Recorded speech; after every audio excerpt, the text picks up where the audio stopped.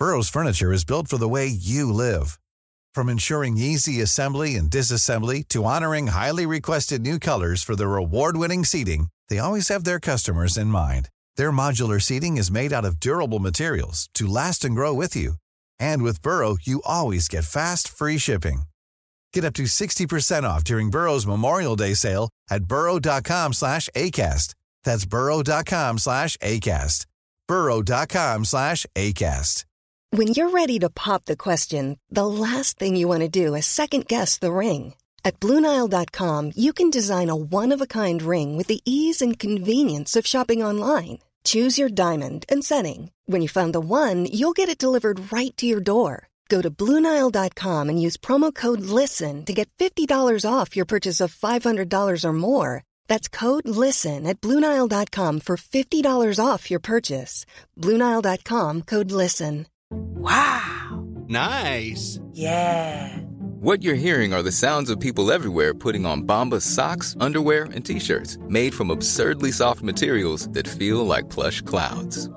Yeah, that plush. And the best part? For every item you purchase, Bombas donates another to someone facing homelessness. Bombas. Big comfort for everyone. Go to bombas.com/ACAST and use code ACAST for 20% off your first purchase. That's bombas.com/ACAST. Code ACAST. I'm your radio show. I'm your radio show.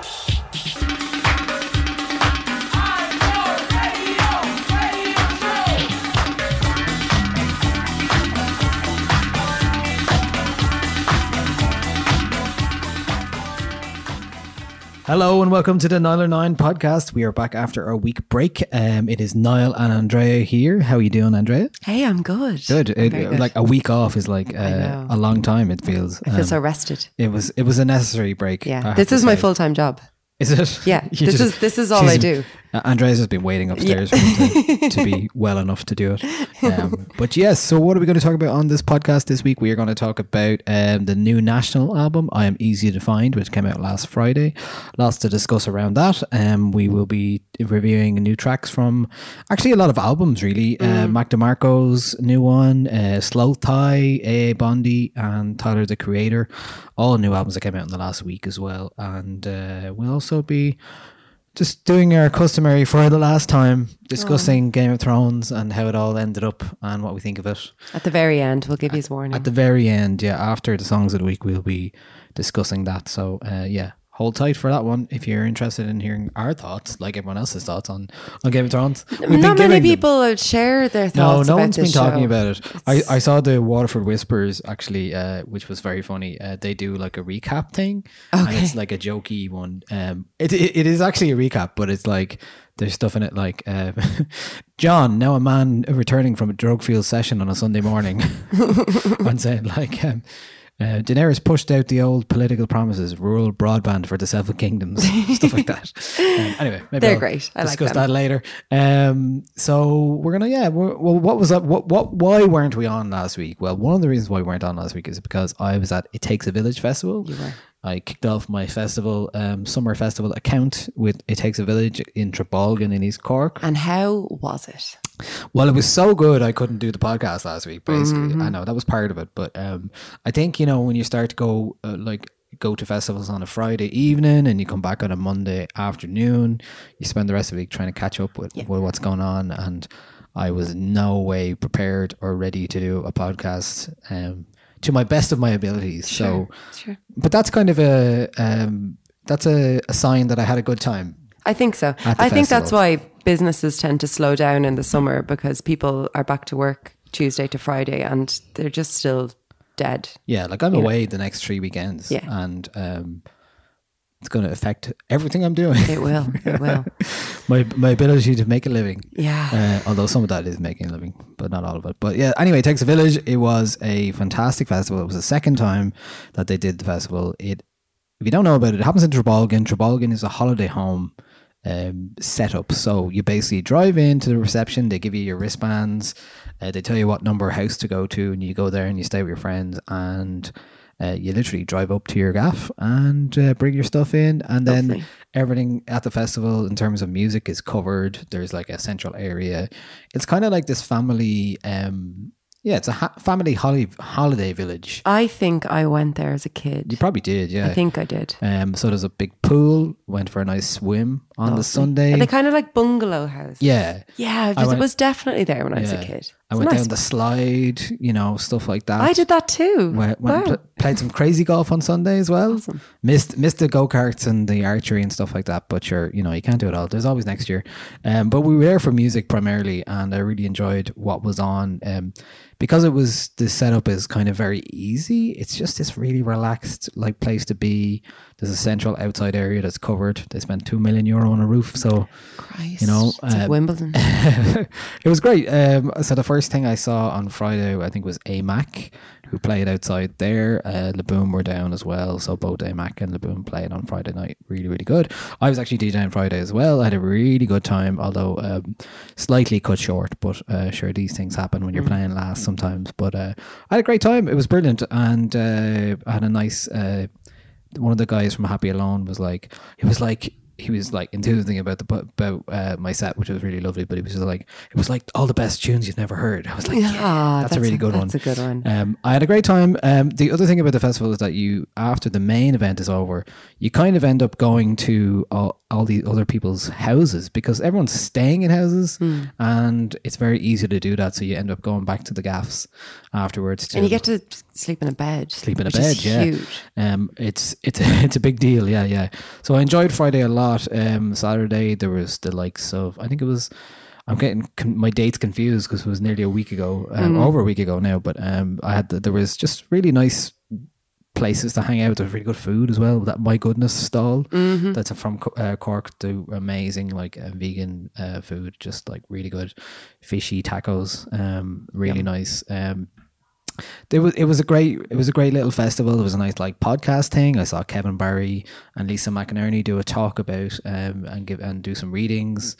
Saw The Point of Everything's Cork based talk. I was a bit distracted, to be honest, to be listening to Owen's chat about Cork City and music, but it was nice because it was like Greg Dowling from Fish Go Deep was on the panel, and it was interesting, and just the music and the lovely people. I met some lovely people that I hadn't seen for a while, and hung out. Saturday was good fun.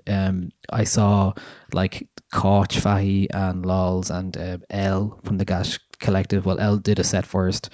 Really enjoyed that. Silverbacks were playing. It was the likes of Giles Peterson was on, stuff like that. Melty Brains melting everyone's heads, and it was great. And then Saturday, I remember the last thing I remember is being in our friend Ruth's house and setting off fireworks. We were letting off fireworks at some point, which was. It was all in the spirit of the festival. It sounds really wholesome. Good. Sounds like a nice wholesome weekend. It was lovely. And then Sunday, I got up. I'll be honest, I had to be woken up for the boat party where I was DJing, but it was so lovely. They took a boat around Cork Harbour, and myself and Aidan Kelly and Arvine DJ'd, and Aidan was great. He was just doing the MCing kind of thing. It was just a nice vibe, but the weather was gorgeous the whole weekend. So it was brilliant for that. And then Sunday, there was the big gay disco with Eddie K in the arcade, and they had things that I missed, like the pool party where the Lord of Strut led a synchronized swimming and all this kind of stuff. It was really lovely. I had a great time. I saw Kojak again, another brilliant set from him, and just had a fantastic time. Hello, it's Niall from the future, here to correct myself. I forgot. It would be remiss of me not to mention the Dundalk band TPM, who are clearly my standout of the whole entire It Takes a Village weekend. I saw them twice. They're amazing. Taxpayers' money, songs about curry, songs about the dole, songs about RT. They were absolutely brilliant. And they also have a trad band called Mary Wallopers. I really, really enjoyed TPM at It Takes a Village, so I just wanted to add that in there since I forgot somehow to mention them. All I'll say is, eat that curry, drink that curry, roll it up and then smoke that curry.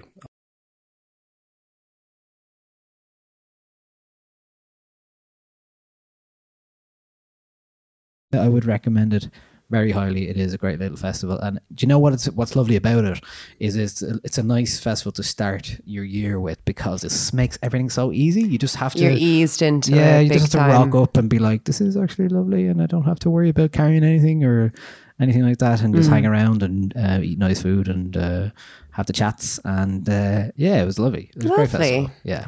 I didn't do Great anything time. nearly as exciting as that. I did go to Nina Hines in Lost Lane on Friday night, which was a really nice gig. It was, kind of She's intimate. fantastic. It's the first gig I've seen at Lost Lane. I obviously caught yourself doing a set there, but it was the first time I'd seen it as a kind of a gig venue. I think it worked really well. It was just kind of a few tables at the front and then people standing at the back. Sounded really great. I think the shape of that room kind of suits those more focused, kind of a little bit quieter sets. But yeah, really, really lovely gig.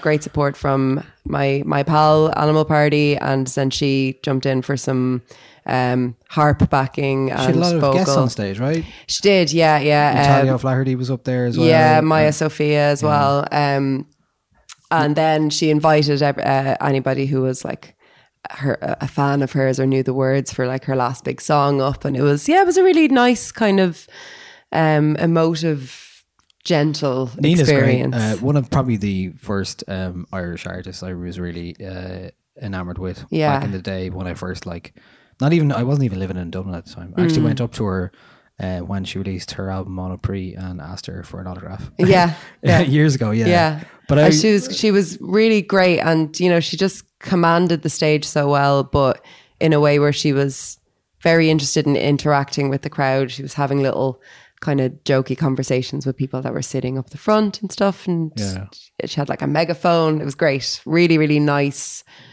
just gentle gig. It's lovely. Lovely. I was actually planning on making it in, but my wife Eva has been very sick the last 2 weeks. She's got, get well soon. She's got pneumonia, so she's currently at home resting. I actually confiscated her phone today, good, so she wouldn't be able to do anything.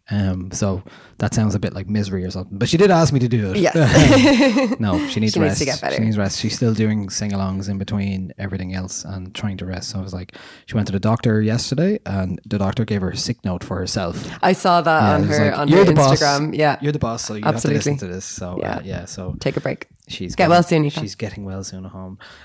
But we are also going to see a gig tonight as well, aren't we? I'd completely forgot. I was like, are we? Yes, we are. we are. We're going to Big Thief in Vicar Street, which I'm really, really excited about. Whose album we reviewed last time on the podcast. Yeah. Very much recommend that, and I've been very much enjoying it. Yes, really I think it was kind of a big album this year in the kind of indie circles, at least. And if anybody hasn't checked it out yet, they definitely should. It's called UFOF. I'm interested in seeing what they're like live, because they seem to have a lot of dear fans who especially love their live sets. I'm interested to see how the album translates, because it's very, as we discussed, it's very kind of otherworldly, kind of has its own pace kind of thing. So I'll be interested to see what that's like, because apparently they're playing a lot of them live as well over the last couple of years, those songs. So that's us in the future. I'm sure we'll talk about that next week on the podcast. What about slightly in the past? Slightly in the past? Like last Friday. Last Friday, what's happening? What was happening last Friday? What do you remember? The National came out. Oh, yes. I was like, what did I do last Friday?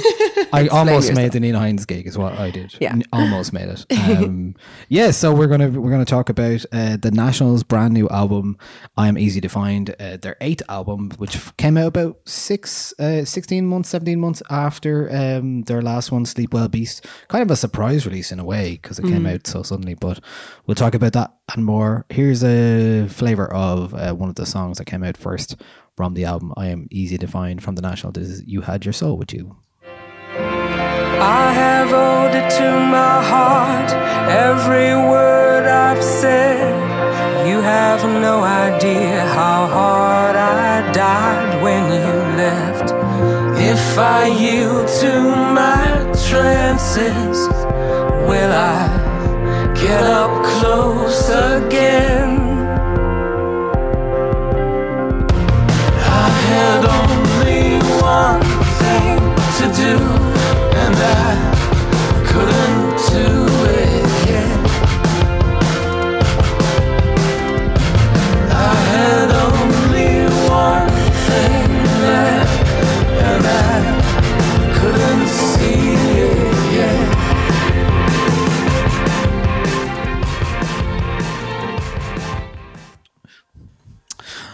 That is You Had Your Soul With You from the National's new album, I Am Easy to Find. And I am really interested in this album. I feel like this is a band who have clearly, you know, are known for their considered albums of indie rock. And here they're trying something very different. So a bit more background maybe about it.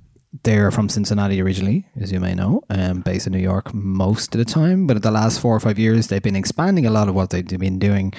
Aaron and Bryce Desner are kind of the creative instrumental musical minds behind the band, two brothers, and they, in the last few years, they have been scoring films like The Revenant and putting on unique festivals, People in Berlin, Sounds from a Safe Harbour in Cork, which has just announced its first names, including Feist and Damien Rice for this year in September.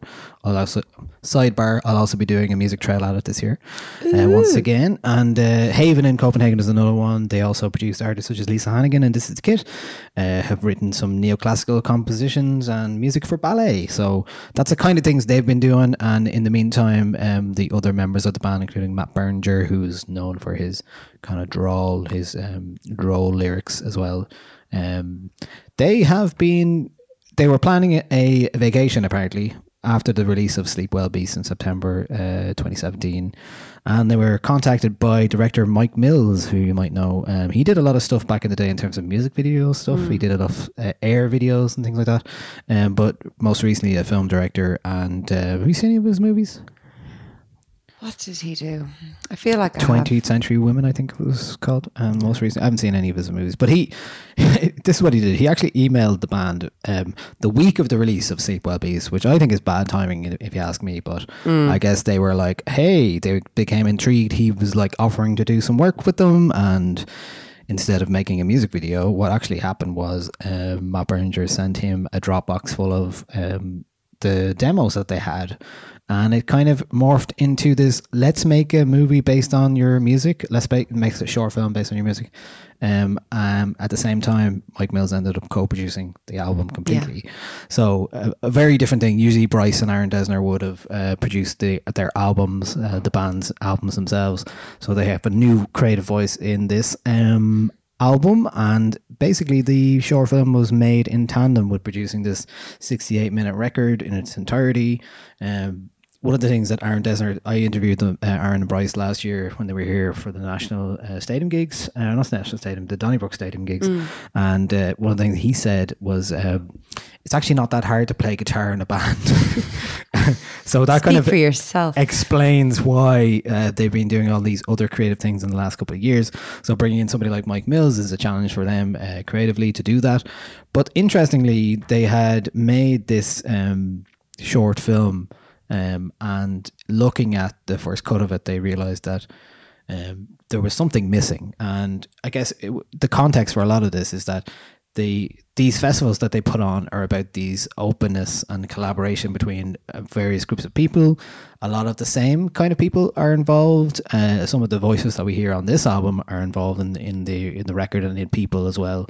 So People most recently happened in Berlin, like the likes of Ruslan Gano family and Boys Noise and Lisa Hannigan and people like that were over making music, and Macaulay Culkin even was over like making music and collaborating in a kind of open forum. So there was no single timetable at this festival, and a lot of ideas came out of it. So that kind of openness translated onto Sleep Well Beast in a way that was like they had loads of collaborators contributing to the album.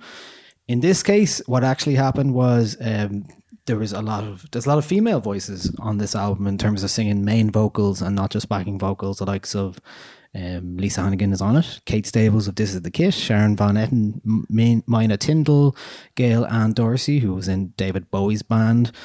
And as well as that, like the other thing is that Matt Berninger and his wife have been co-writing lyrics together for the last couple of years as well. So that adds a different counterpoint to Matt Berninger's usual existential presence. But there was a quote from him about this when they were watching the short film on the way back.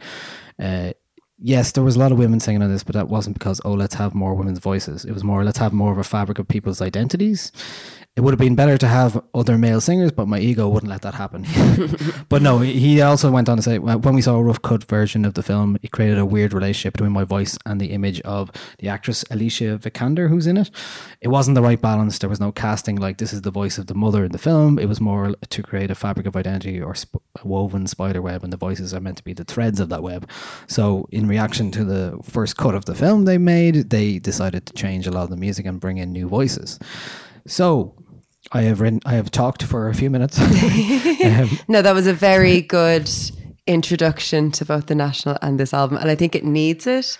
Yeah, it's a long album. This album requires context, I think. Yeah, it's 68 minutes. There's a lot going on. It's the longest National album that they've released so far, and it was recorded all over the world, in parts of it in Dublin as well, apparently, as well as Paris, Berlin, and in Hudson Valley in New York, where most of it was recorded. So, right, what do you think of this album? How is it working for you a week after release? So I was really taken by Sleep Well Beast when that came out, and really kind of, I just found a new kind of refreshed love for the National. I hadn't listened to them in a while before that album came out, and that album has stuck with me since 2016. So this coming out kind of hot off the heels of it has been, you know, kind of a bit overwhelming, and I feel like the album itself can be at times overwhelming, but in that way that the National have, where you're overwhelmed because you're just feeling a lot all at once. It works really, really well for me. I think especially because I was a bit nervous going into it. I think when I heard and read about, you know, oh, we've got all these female vocalists in it, I was sort of expecting conversational lyrics where he would have, you know, one side of the perspective, and then just a woman would give the female perspective. But I don't think that happened at all here. I think it definitely works in that kind of spiderweb way, where the existentialism is still there, but it's just heightened by different experiences.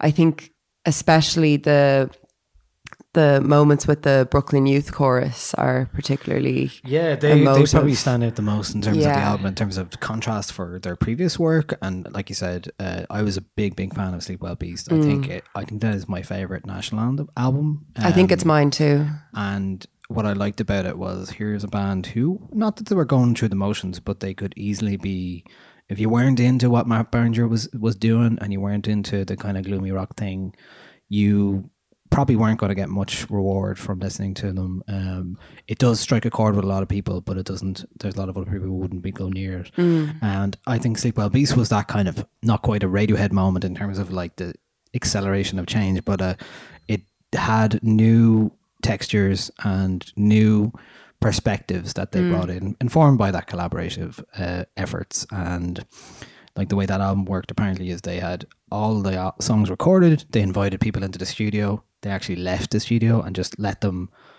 add stuff to it and see how it worked. Where this one, like we said, the process is very different.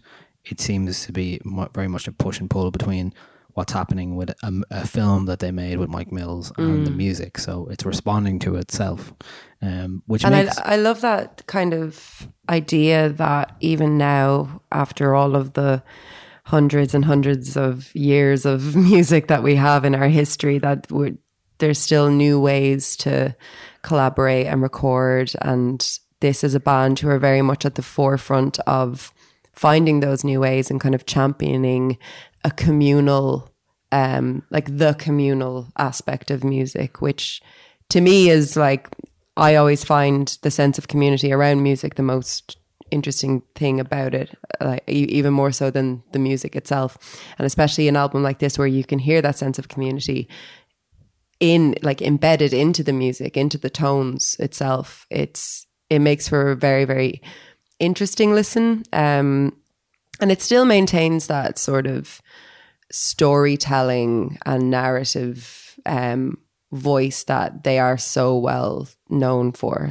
And it still has those heart-rending moments where there's a very simple line just thrown away, and it can just completely stab you in the heart. There's still all of these moments, but there's also just this tapestry of perspective and emotion. And then just, I think musically, it's ornate and delicate and elegant, and all of the things that I think are now the logical next step after Sleep Well Beast, which was, as you said, a much gloomier album than this. This is much brighter, and the tones are much more kind of cinematic, which makes sense because of the Totally, yeah. the short film. But I and think it's just everything, those different perspectives and different voices in that bring that it kind seems of to offer lightness to it. like an optimism or something. It's a very expansive kind of outlook it has, even though, like some of the lyrics in there are very much like exactly what you expect from Matt Berninger. So I used to fall asleep to you talking to me. I don't listen to anything now, nothing to do with us. I'm just so tired of thinking about everything. Yeah, It's like, all right. Yeah, this is a national song. If you had a national lyric generator that might be actually show up, I'm not afraid of being alone. And then, I'd love if someone did. Do you ever see those things on Twitter where it's like, I fed a bot all of the episodes of Black Mirror, and it wrote a Black Mirror episode. Right. I wish you could do that with albums and just get it to write a national album. But it wouldn't be this anyway. No, it wouldn't. Because this is different and new and exciting and interesting. Yeah, you mentioned the Brooklyn Youth Chorus. They feature on at least 3 tracks, so kind of very choral arrangements that add a whole new dimension to this work and the kind of work that the National do. There's 3 songs in particular: Dust Swirls and Strange Light, Her Father in the Pool, and Underwater. Very much like a different style for the National, and it really feels like a very rich tapestry in that regard. I think my favorite song from the album at the moment is called Not in Kansas, and it's 6.5 minutes long, and it's kind of conversational and confessional. And well, let's listen to a bit of that actually now to give you a context to it. There's one lyrics about R.E.M. and the Strokes and Annette Bening and being back in Ohio and feeling weird about alt-right stuff. And here you go. It's a bit Hard on Annette Bening and listening to R.E.M. again. Begin to begin, over and over. Begin to begin, over and over. I am not in Kansas, where I am, I don't know where. Take me for a walk and blame this on the water dripping off the spear. If the sadness of life makes you tired, and the failures of man make you sigh, you can look to the time soon arriving, when this noble experiment winds down and calls it. a very Sufjan kind of style there to that song that who they are close friends with as well, but and they've worked with on Dark as the Night. But yeah, definitely like that song is a totally different structure to a regular National song, and it brings in those kind of new textures as well. So also, apparently that song, when they sent it off to be kind of played around with, there were 17 stanzas cut out of the song. Wow, that did exist before. Right. They didn't record them then? No. It was just kind of the lyrics were sent to Mike Mills. And he was like, yeah, this is great, but also we're just going to take away like 17 of these, and then we've got ourselves a song. So I love a good editor. Yes. Essential. I think lyrically most of this album is concerned with the kind of dynamics of a adult married relationship, really. There's a song called Oblivion with Mina Tindall singing.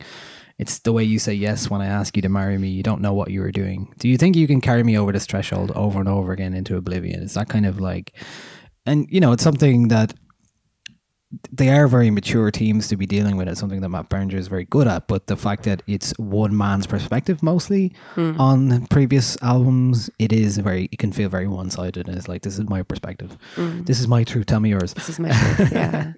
Yeah. But I like the fact that you've got a female perspective. Certainly the fact that his wife also writes lyrics as well. I think that's crucial. Yeah. Like, and that's such a big change. And I think that adds so much to the varied perspectives on this. It's not just like we're going to get some female vocalists in to sing what I think is a female perspective or the female perspective. Yeah. It's actual collaboration with the person that you're singing about, which is, I imagine, quite dangerous. You might necessarily want to hear everything that comes out, but that obviously makes for really, really interesting music. Yeah. And I think they've always been very good at that kind of very honest. You know, like marriage isn't just this like rosy thing that happens all the time. You have to work at it, and like sometimes you feel bad, and sometimes you know there's a lot of push and pull in that relationship of like. That's not what I've heard. I've heard it's gonna be great. maybe sometimes you feel good and the other person doesn't, and vice versa. And there's a lot of that, like, you know, reminding each other why you're with each other. You know, that kind of thing. And I think it's funny with the National, because when I went to their Donnybrook show last year, like those kind of themes definitely seemed to be age appropriate for the fans that were around me. I was definitely like one of the younger people that was there, and I'm no spring chicken, but it was a lot of kind of, even just looking around, I saw a lot of husbands and wives there together, and I overheard somebody saying that I can't remember what the song was, but a man saying to his friend, "Oh, I sing this to my 1-year-old," and I was like, "Yeah, this is such a community of people who found a band maybe when they were in college, and then they meet up and they get together. They don't always have the time to meet up for drinks all the time because they've got kids and they're married and stuff. They meet up and they go to the National gig. They feel something, and they're hearing themes that actually apply to their lives. That's usually disparagingly called dad rock.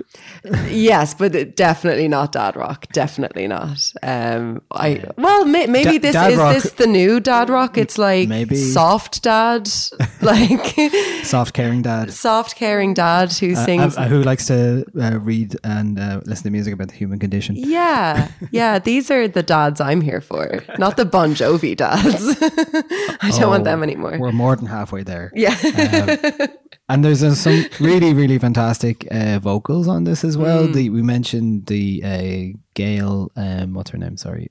Gail Ann Dorsey, who was in David Bowie's band. Yes. A very beautiful. striking bass player, but I didn't realize she was an amazing singer as well. Absolutely stunning vocal. Of course, Lisa Hannigan sings a great song called So Far So Fast, and really is the dominant voice on that song. Yeah, she played at that. She sang with them at that gig last year, and she was one of the highlights. Yeah, she came really out wonderful during at Cork at Sounds from Safe Harbour and played, and has done a couple of things with them. Obviously, as we mentioned, has been produced by one of the Desners as well. So, but very nice to hear somebody like that, who's very talented, get a centre stage and be supported by Berninger vocally, and not the other way around. I think he knows. He's like, come on.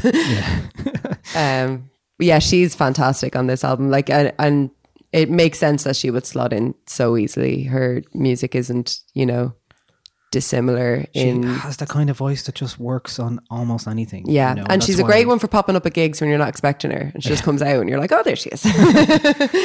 she's great. Yeah, really commanding voice, and works well with the kind of the textures of this. Yeah, that's why I remember watching that TV show Fargo a couple of years ago, which is brilliant, and she was on one of the episodes. I was like, that's Lisa Hannigan's voice. Was she? Yeah.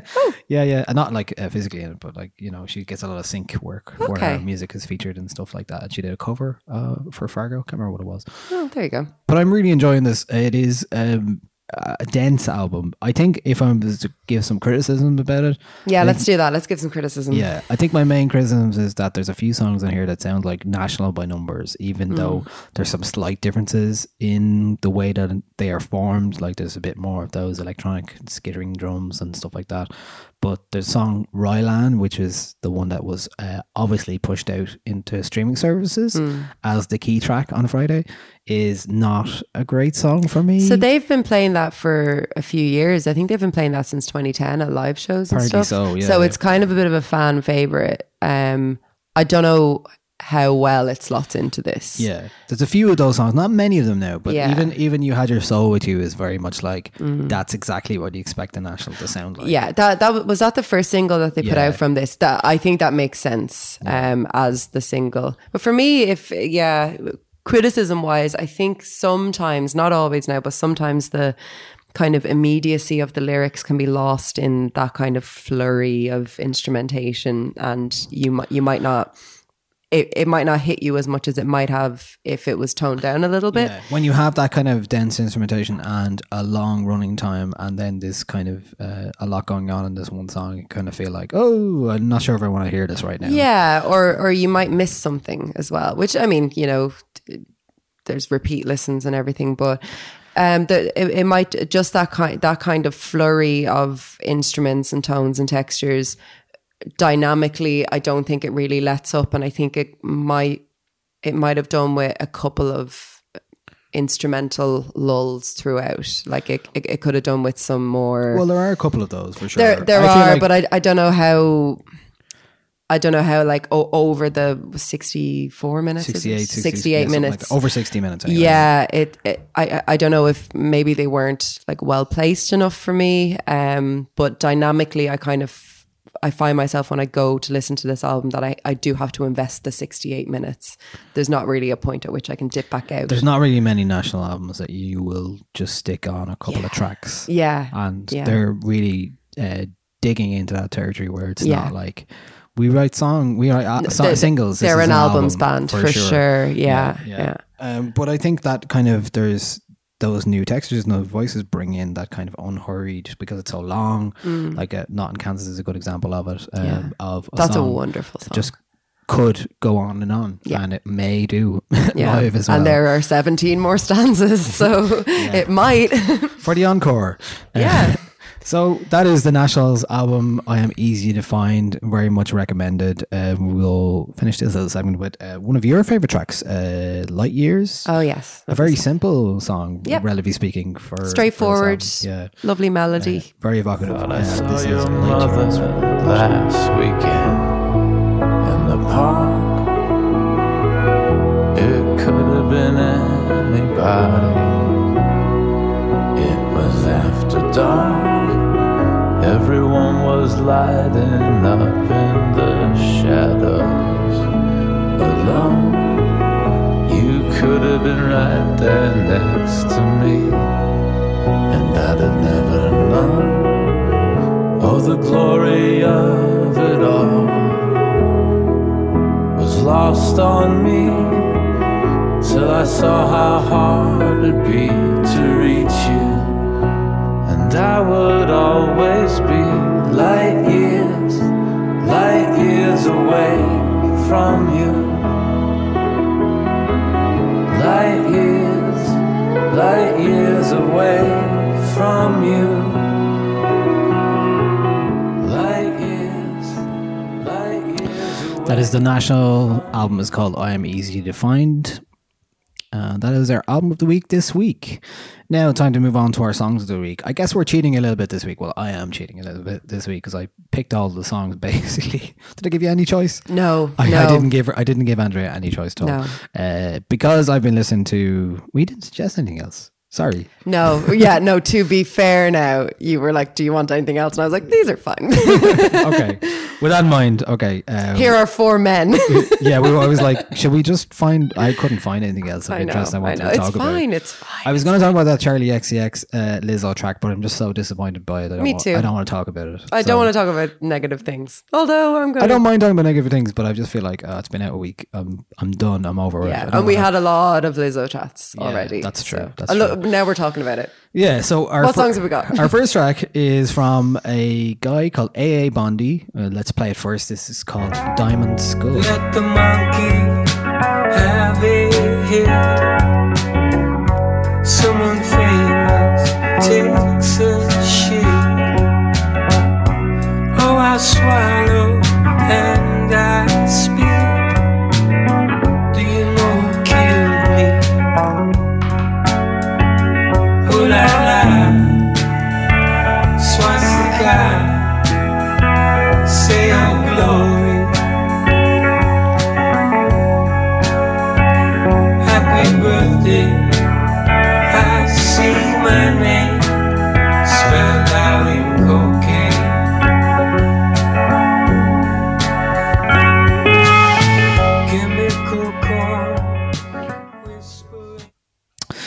That is A.A. Bondi. So this is an album that came out about 2 weeks ago. It is called Enderness. A.A. Bondi is his real name as well. It is August Arthur Bondi, a good strong name. That's a great from name. Alabama. August Arthur from Alabama. Yeah, August Arthur. And it is from his first album in 8 years. And a name that was vaguely familiar to me, but recommended by both Donal and Luke here in Niler 9, and I'm really loving this. It's very much of that ilk. It's very atmospheric, a little bit downbeat, lyrically concerned with all of the bad things that are going on in the world. August's house burnt down the day after his album finished last year. So this was what was left in the fire, basically, the album. And it is absolutely fantastic. That is the opening track. It is called Diamond Skull. Is he a new voice to you? He's a completely new voice to me. I thought this song was a cover, and I thought so because it sounds, the melody in the verse sounds like Both Sides Now by Joni Mitchell. And then I just got a bit of What I Am Is What I Am, or What You Are or What as well. I was like, oh, is this a cover?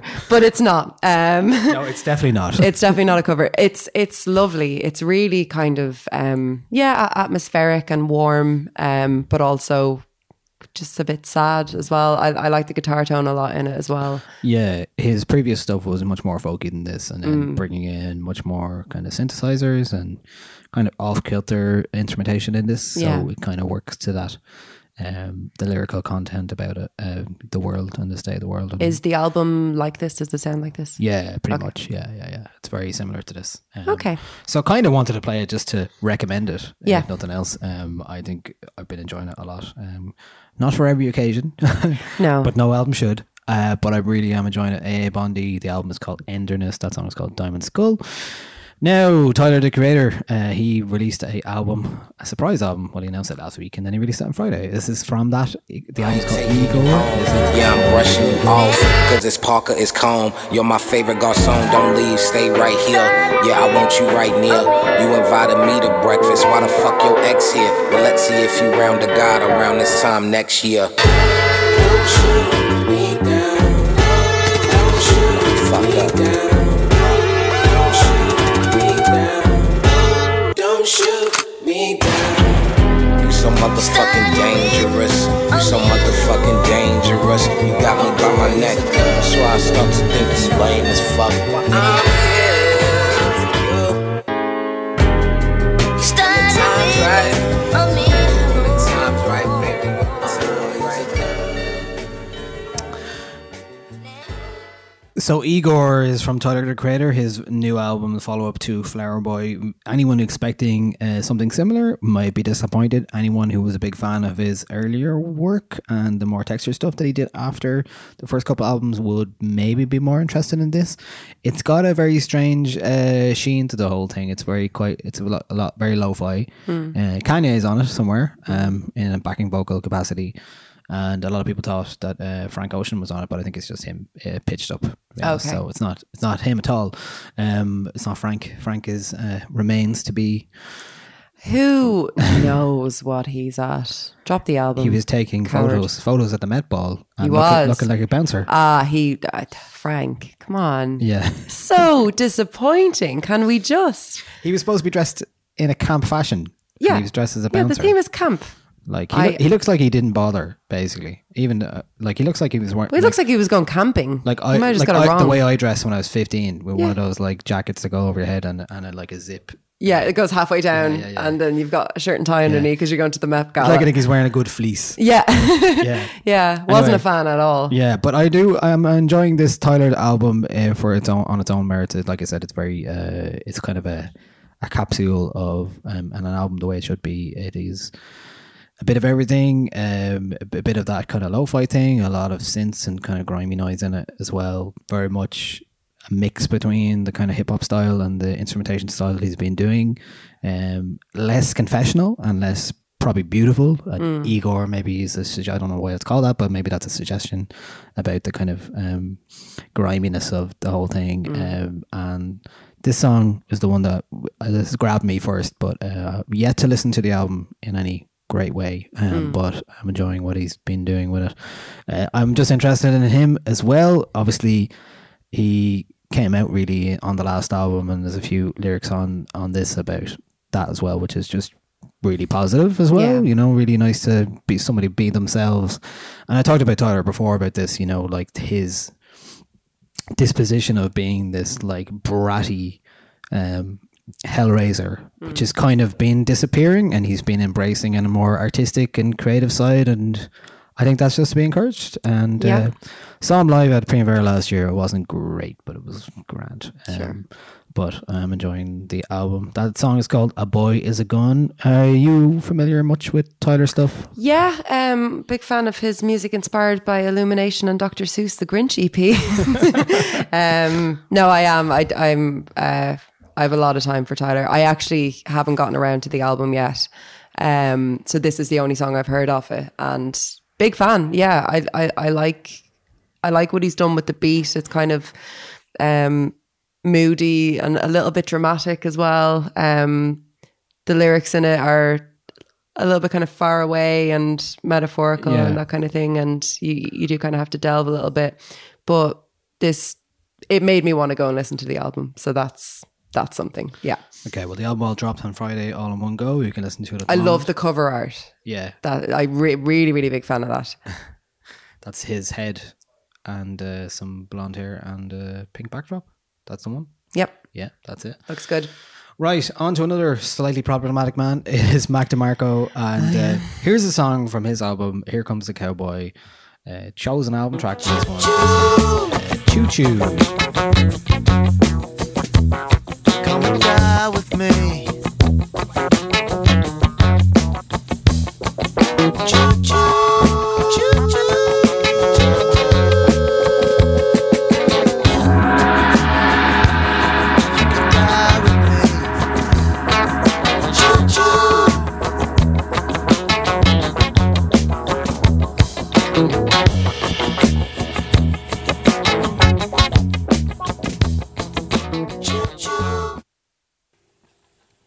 There's not really much else going on in that song, so we can leave it there. That is Choo Choo by Mac DeMarco. I guess I wanted to pick this because like I feel like I saw some unfair criticism about this song. Like an artist can't have a bit of fun on their own album. Sure. Like this is very much a like light funk like jam that they're just like having a bit of crack on. Yeah. On an album that generally speaking is pretty minimal and not much going on, but remains quite a nice listen, I think. Mac DeMarco is in a funny place because he has this like character almost, that this big personality, this like brat who says questionable things and has done that in the past about various different things, and who, you know, likes to... He's on the verge of being cancelled. Like he is.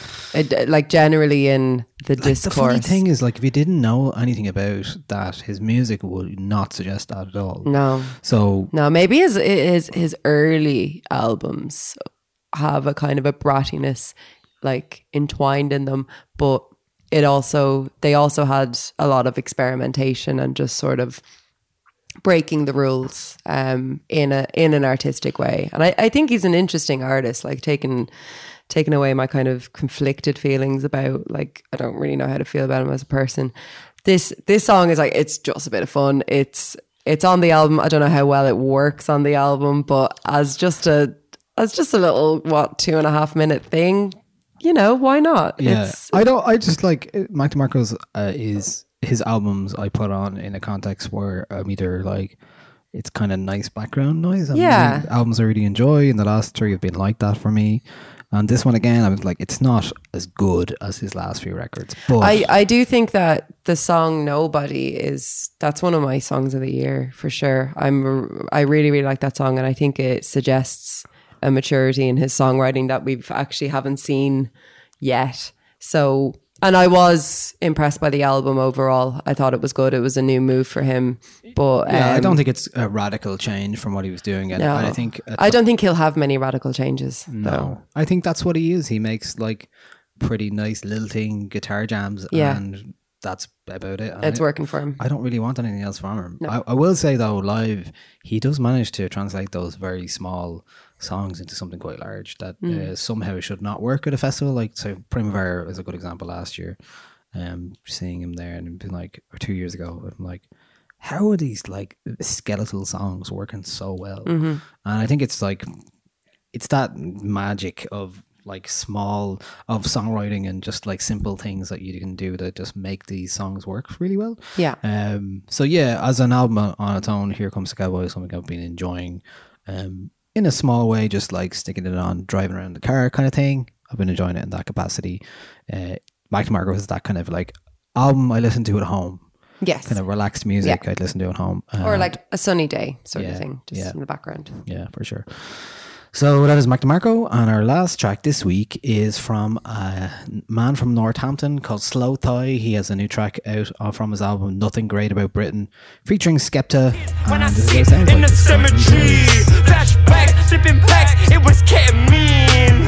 Now I'm feeling hoarse, school of life, one on course. You're a tourist, only roll with the purest. Ace Ventura, Inglorious Bastard, phenomenal, abdominal, put a hole in us, cool, yeah. Inglorious Bastard, phenomenal, abdominal, put a hole in us, cool, yeah. Inglorious Bastard, phenomenal, abdominal, put a hole in us, cool, yeah. Inglorious Bastard, phenomenal, abdominal, put a hole in us, cool, yeah. Young boy with a hot head, I was on stage with a mash.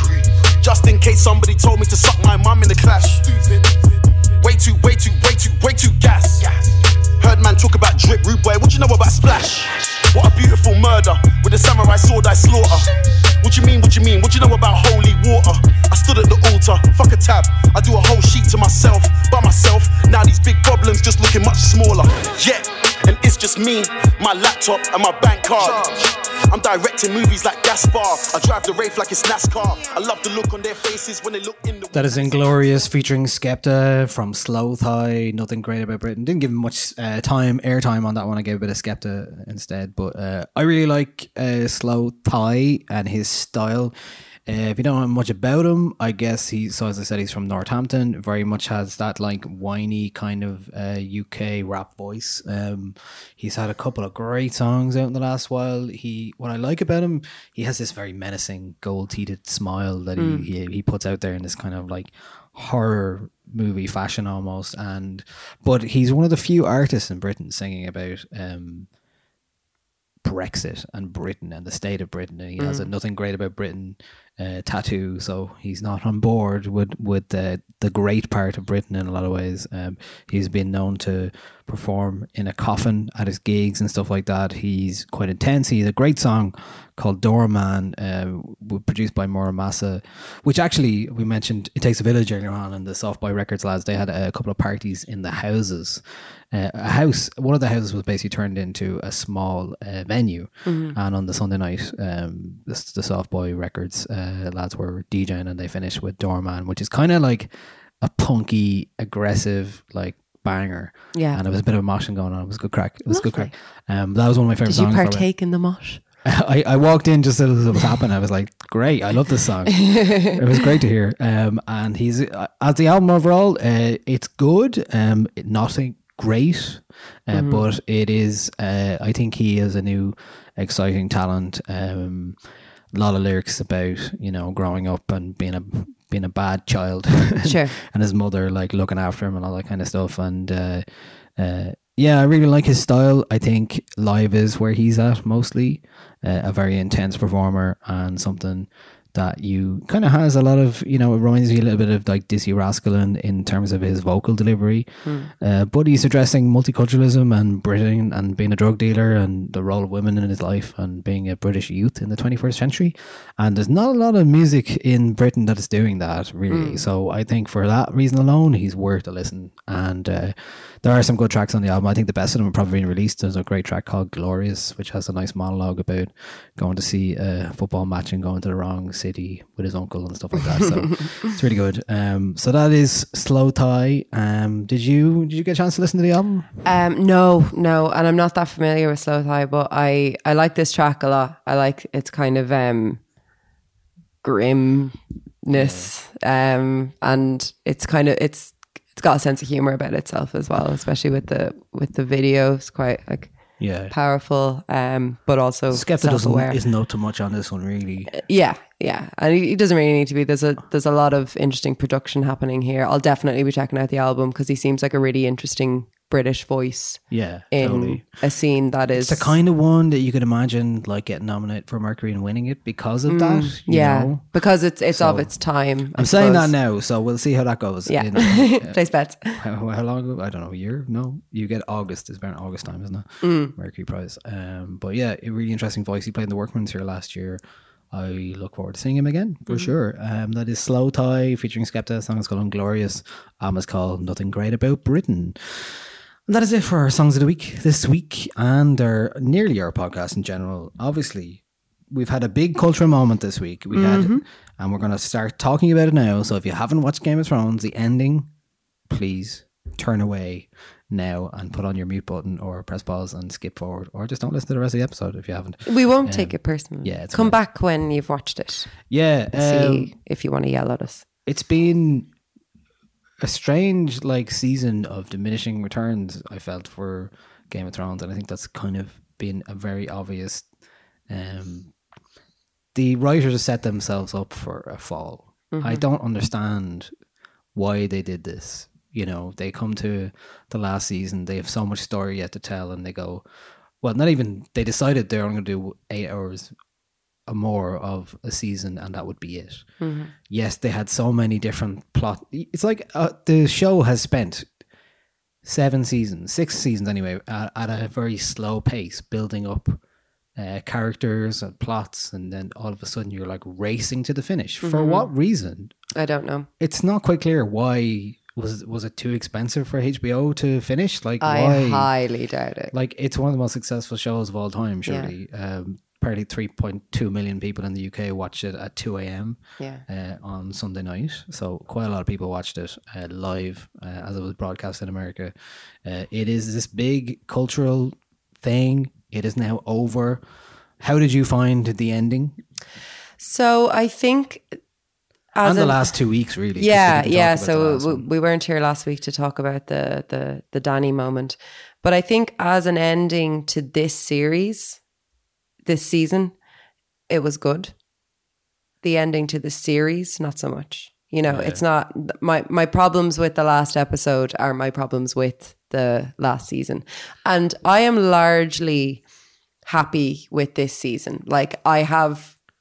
problems with the pacing. I have problems with all of that kind of stuff. But I think there comes a point where that stuff is going to ruin it for you unless you just put it aside when you're watching it. And I did. I put it aside when I was watching the finale. I watched the finale on my own. I've wanted to watch it on my own so that I could just have my own thoughts about it.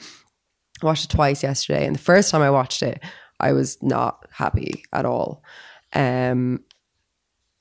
Okay, I'll say why I wasn't happy, and then I'll say why I was. So I wasn't happy with the amount of walking there was.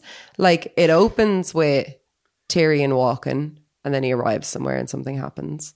And then Jon Snow goes walking, and then he arrives somewhere and something happens. And then he has to walk somewhere else, and then Tyrion has to walk somewhere else.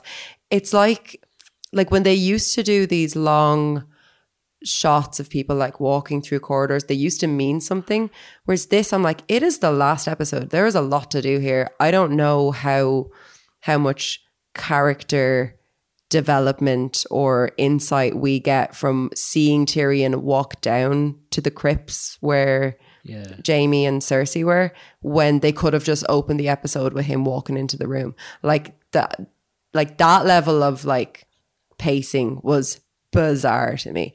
But, and then there was, plot things that I wasn't happy about, but they're indicative of the season as a whole. I did love Daenerys's speech. I thought her Valerian went a little bit German, and I feel like she was intentionally so. I feel like she was directed to do that because it was it was a Nazi moment. It was fascism. She was yelling at all these people. I thought visually that scene was absolutely gorgeous, and Tyrion throwing the hand badge down the steps, that was all fantastic.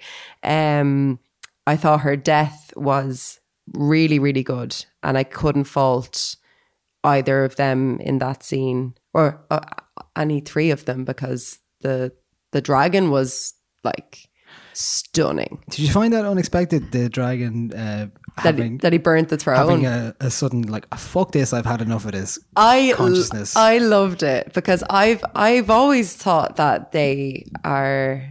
I've never really thought of them as animals. I have always thought of them as Daenerys' children. They just don't happen to speak English, and they like burning people. Do you know? I definitely think that they're not like the dire wolves. They're a step up from that. They have an understanding of what's going on, and I think the dragon knew that Jon killed Daenerys. But totally. Like why didn't he burn him? Because he's his cousin, and he knew why. It wasn't Jon that killed Daenerys, it was the throne, you know? Yeah. And I loved that. I liked well enough how everybody wrapped up. Hated the scene with the council. I thought that was really weird. Why did Bran come in and then leave? Well, you're right. You said at the start, there's a lot of walking around. They went from Daenerys dying and Jon killing Daenerys to like a council meeting. Yeah. And no fallout, no reaction from the likes of Grey Worm or anyone passed. like that. Yeah, you're like, why didn't they just use 2 minutes of that to show some kind of aftermath of this huge character we've been following since the first episode? And I wish we'd spent more time down on the ground in the aftermath. Like we didn't see a person from King's Landing in the whole episode. We've no idea what life is going to be like for the people of King's Landing. And after last week, when we were introduced to and saw the deaths of so many people, and the whole point of being on the Iron Throne or being the ruler of the Seven Kingdoms is that you're hopefully the best person to rule over these people. And these people didn't exist in this episode. It was right back to just people behind closed doors in a room laughing about democracy. Like it was very, very strange to not in a show about kingdoms to show any subjects at the end. I found that bizarre, absolutely bizarre. Well, I guess it's never really been about those. It's always been about the positions of power. It wasn't until last week, and then we were shown. It was showing you the humanity. Yeah, we were shown that there are actually people in this world. I don't know. I think it was a bit late to be introducing kind of that kind of level of. I just wanted to see them walk around down there a bit more.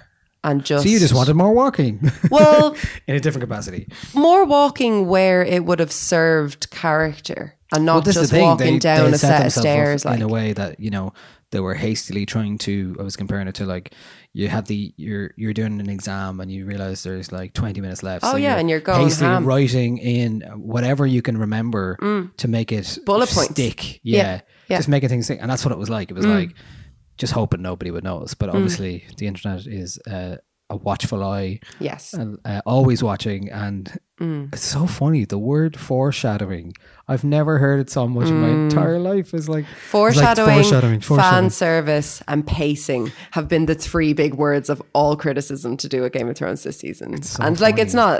It's not without. It's no, like but reasons, just but the ubiquity of all of that chat on social media and stuff like that. You're like, I do think that's foreshadowing, or YouTube videos. I watched a few of those YouTube videos where it's like, people, well, this has been foreshadowed. I was like, yeah, but it hasn't been done convincingly. So with the Daenerys thing, I loved that episode. I think the second last episode is the best of the season. I thought it was just like visually, it's the best thing that they've done. I thought Daenerys' switch was done really well, and I found it completely believable and convincing. I was fine by it. I wasn't quite there, but I could see that there were elements that were foreshadowed in advance, but it was not convincing enough to be like, I just would have, it needed something extra. I think it needed more time. Yeah, it needed exactly what it needed. It needed another episode in between. Yeah, and actually, where that's we what see the cracks. That's what the last episode even needed, was like, even to give Daenerys some time as a queen would have been something, to let her sit on the throne, for God's sake. Yeah, I know. Everyone's like, oh, that was foreshadowed in her dream and all that stuff. But you're just like, I mean, and look, it was, and that's fine. And foreshadowing is a very effective plot device, and it's used for a reason. And I don't really think that like I've seen a lot of people in the discourse say like, oh, foreshadowing doesn't make good storytelling. Sometimes it does. Like sometimes it needs to be more obvious than that. Sure, but not with like it's not as if everything in it that was foreshadowed was poorly done. It was, I think, honestly, my only criticism of this season is that like how they thought they could do it in 6 episodes is beyond me. Like, it is bizarre. The end of the last season, we had the Night King on his way. Yeah. Like, that feels like a million years ago, but it also feels like 10 minutes ago. It's like he just died, and now Sansa's Queen in the North. Jon's gone beyond the wall. Arya's going off to discover America or whatever. Like, it's... So Bran sits on the throne. How do you feel about that? Because like the one thing about all that is that they spent... One of the points that was made, I was like, what I also said on the internet this week was that I love reading about Game of Thrones in this season more than I actually enjoyed the episodes itself. I've been loving the memes. As soon as the episode finishes, I'm like on the memes. Like, I'm just here for the memes. Yeah, so like the likes of Bran, who, you know, is the three-eyed raven stuff, and you're like, well, what is the practicality of that as a king? How does that translate into his story? Is the Raven the king, like, or is it Bran that's the king? Like, what? Like, who's the king? Well, he as a person is, but then he's been acting so weird, and now he's just like, yeah. And he's probably going to live for like, like, I'm here, mate. Yeah. And you're like, I found that very odd. What? And as well with Bran, it's like, I don't know. I found the whole Tyrion thing where his little spiel about like stories are what unites us. I was like, lads, like, this is, talk about fan service. This is like, you've basically put George R. R. Martin on the throne.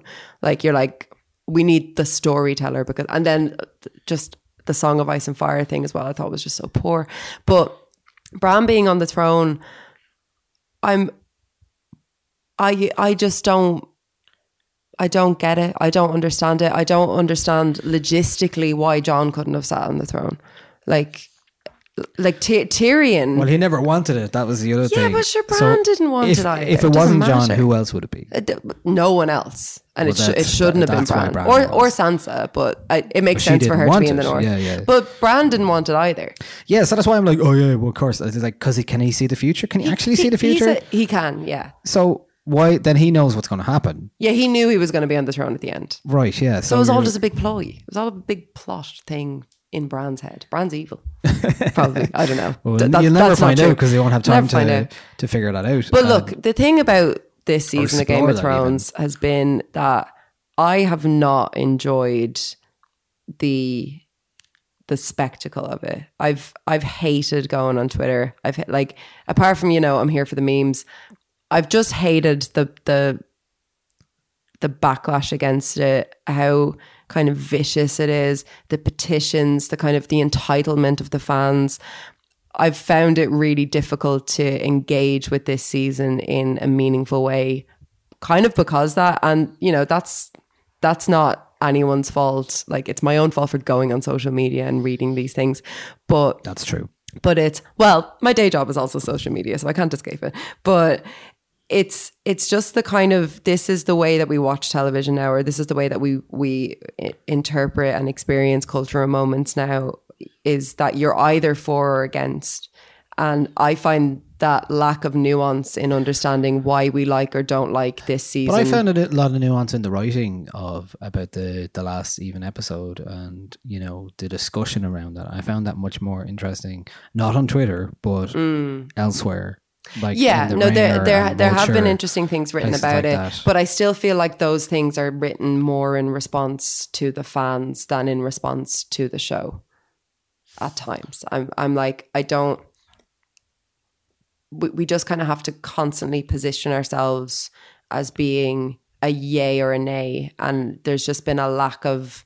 I feel like there's been a real lack of enjoyment of what this moment was for us. This is like one of the biggest, if not the biggest, television events in our lifetime. And we just sort of It just think felt it's like spoiled the most, by it, you know? I don't know if it is. Like, if you talk to people about what they thought of it, like, most people don't have as visceral a reaction as the internet Oh, did. you haven't been talking to the people I've been talking to. Okay, well, yeah. Actually, not haven't good. asked many people, really, now I think about it. But, you know, it's kind of like, it is what it is, and the scale of it has amplified those kind of that disgust. It that people buckled have under had. the weight of its own, you know, scale or whatever. But and that's okay. Like I've loved a lot of television series that didn't end well.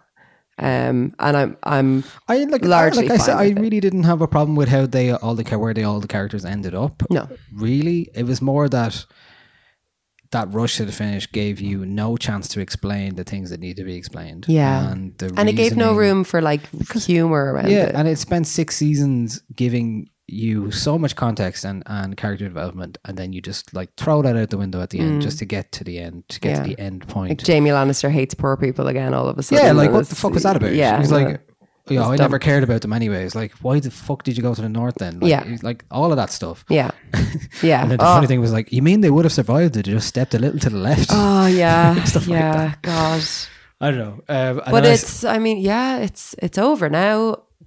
I'm ready for His Dark Materials HBO.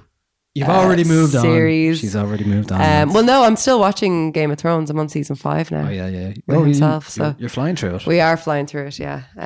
Like Drogon flying home with Daenerys to wherever she's gone. Drogon. Do you think there's going to be spin-offs for it? Apparently, I heard there's going to be prequels. Oh right, okay. Yeah, probably. I don't know what a safe that way means. to do it. do you know? I might go and read the books though. I've been listening to the first one as an audiobook. I've heard the first one's excellent. Yeah, it's good. I mean, but you know a lot of it. But Yeah. like, there's a lot you don't know. But yeah, it's apparently George R.R. Martin says today that there's going to be a lot of differences between the books and the movies. And Well, I would imagine how so. the endings. He's like, the last book or his next book is like 3,000 pages long. Okay. At the moment, I think he says there's going to be 2 more. Yeah. But I don't know if they're written or what the But story there's is. a lot of characters who were in the books who've been killed off or don't exist and all that kind of stuff in the TV show. And that's fine. There should be a difference between the two things because Absolutely. there's no point in just, Doing the same thing over and over again. Yeah, pretty much. But look, it was the fact that we've been talking about it on a music podcast every week for the last 6 weeks is something as well. Like it has been amazing, and like even though look, I'm saying that the discourse around it has kind of spoiled it for me.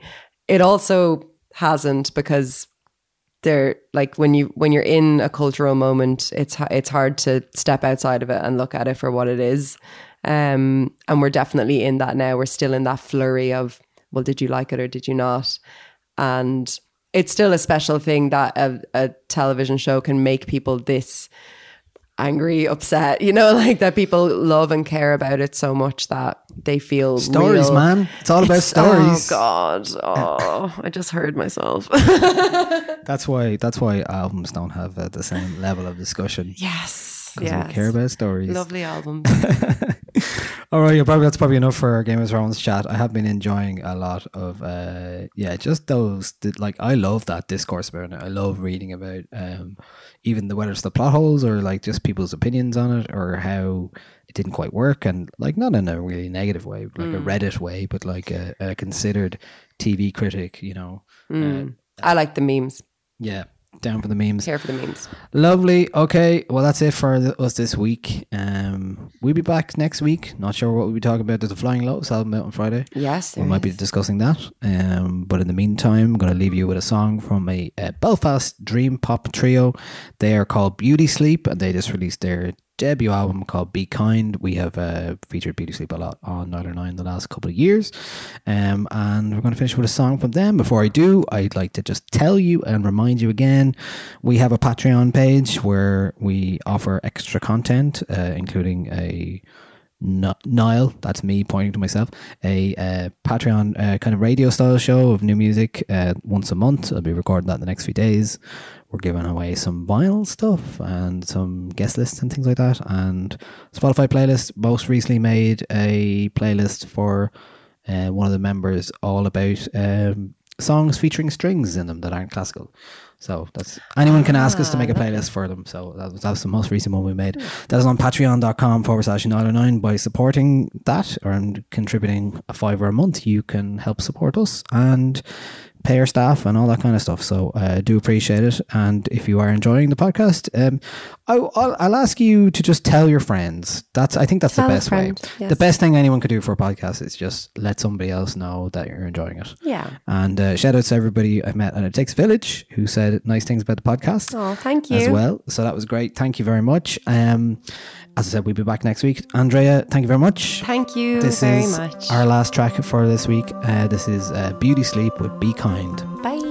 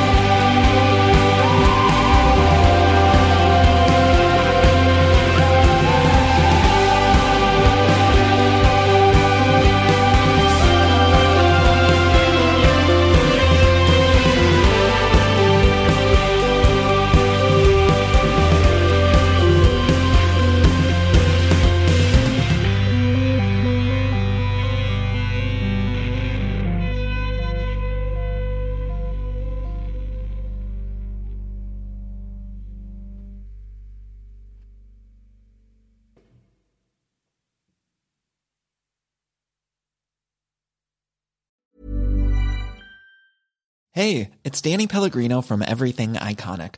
Ready to upgrade your style game without blowing your budget? Check out Quince. They've got all the good stuff, shirts and polos, activewear, and fine leather goods, all at 50 to 80% less than other high-end brands. And the best part? They're all about safe, ethical, and responsible manufacturing. Get that luxury vibe without the luxury price tag. Hit up quince.com/upgrade for free shipping and 365-day returns on your next order. That's quince.com/upgrade. Hi, I'm Daniel, founder of Pretty Litter. Did you know cats tend to hide symptoms of sickness and pain? I learned this the hard way after losing my cat, Gingy. So I created Pretty Litter, a health monitoring litter that helps detect early signs of illness by changing colors, saving you money and potentially your cat's life. Pretty Litter is veterinarian developed, and it's the easiest way to keep tabs on your fur baby's health right at home. Go to prettylitter.com and use code ACAST for 20% off your first order and a free cat toy. Terms and conditions apply. See site for details. When you make decisions for your company, you look for the no-brainers. If you have a lot of mailing to do, Stamps.com is the ultimate no-brainer. Use the Stamps.com mobile app to mail everything you need to keep your business running with up to 89% off USPS and UPS. Make the same no-brainer decision as over 1 million other businesses with Stamps.com. Use code PROGRAM for a special offer. That's Stamps.com, code PROGRAM.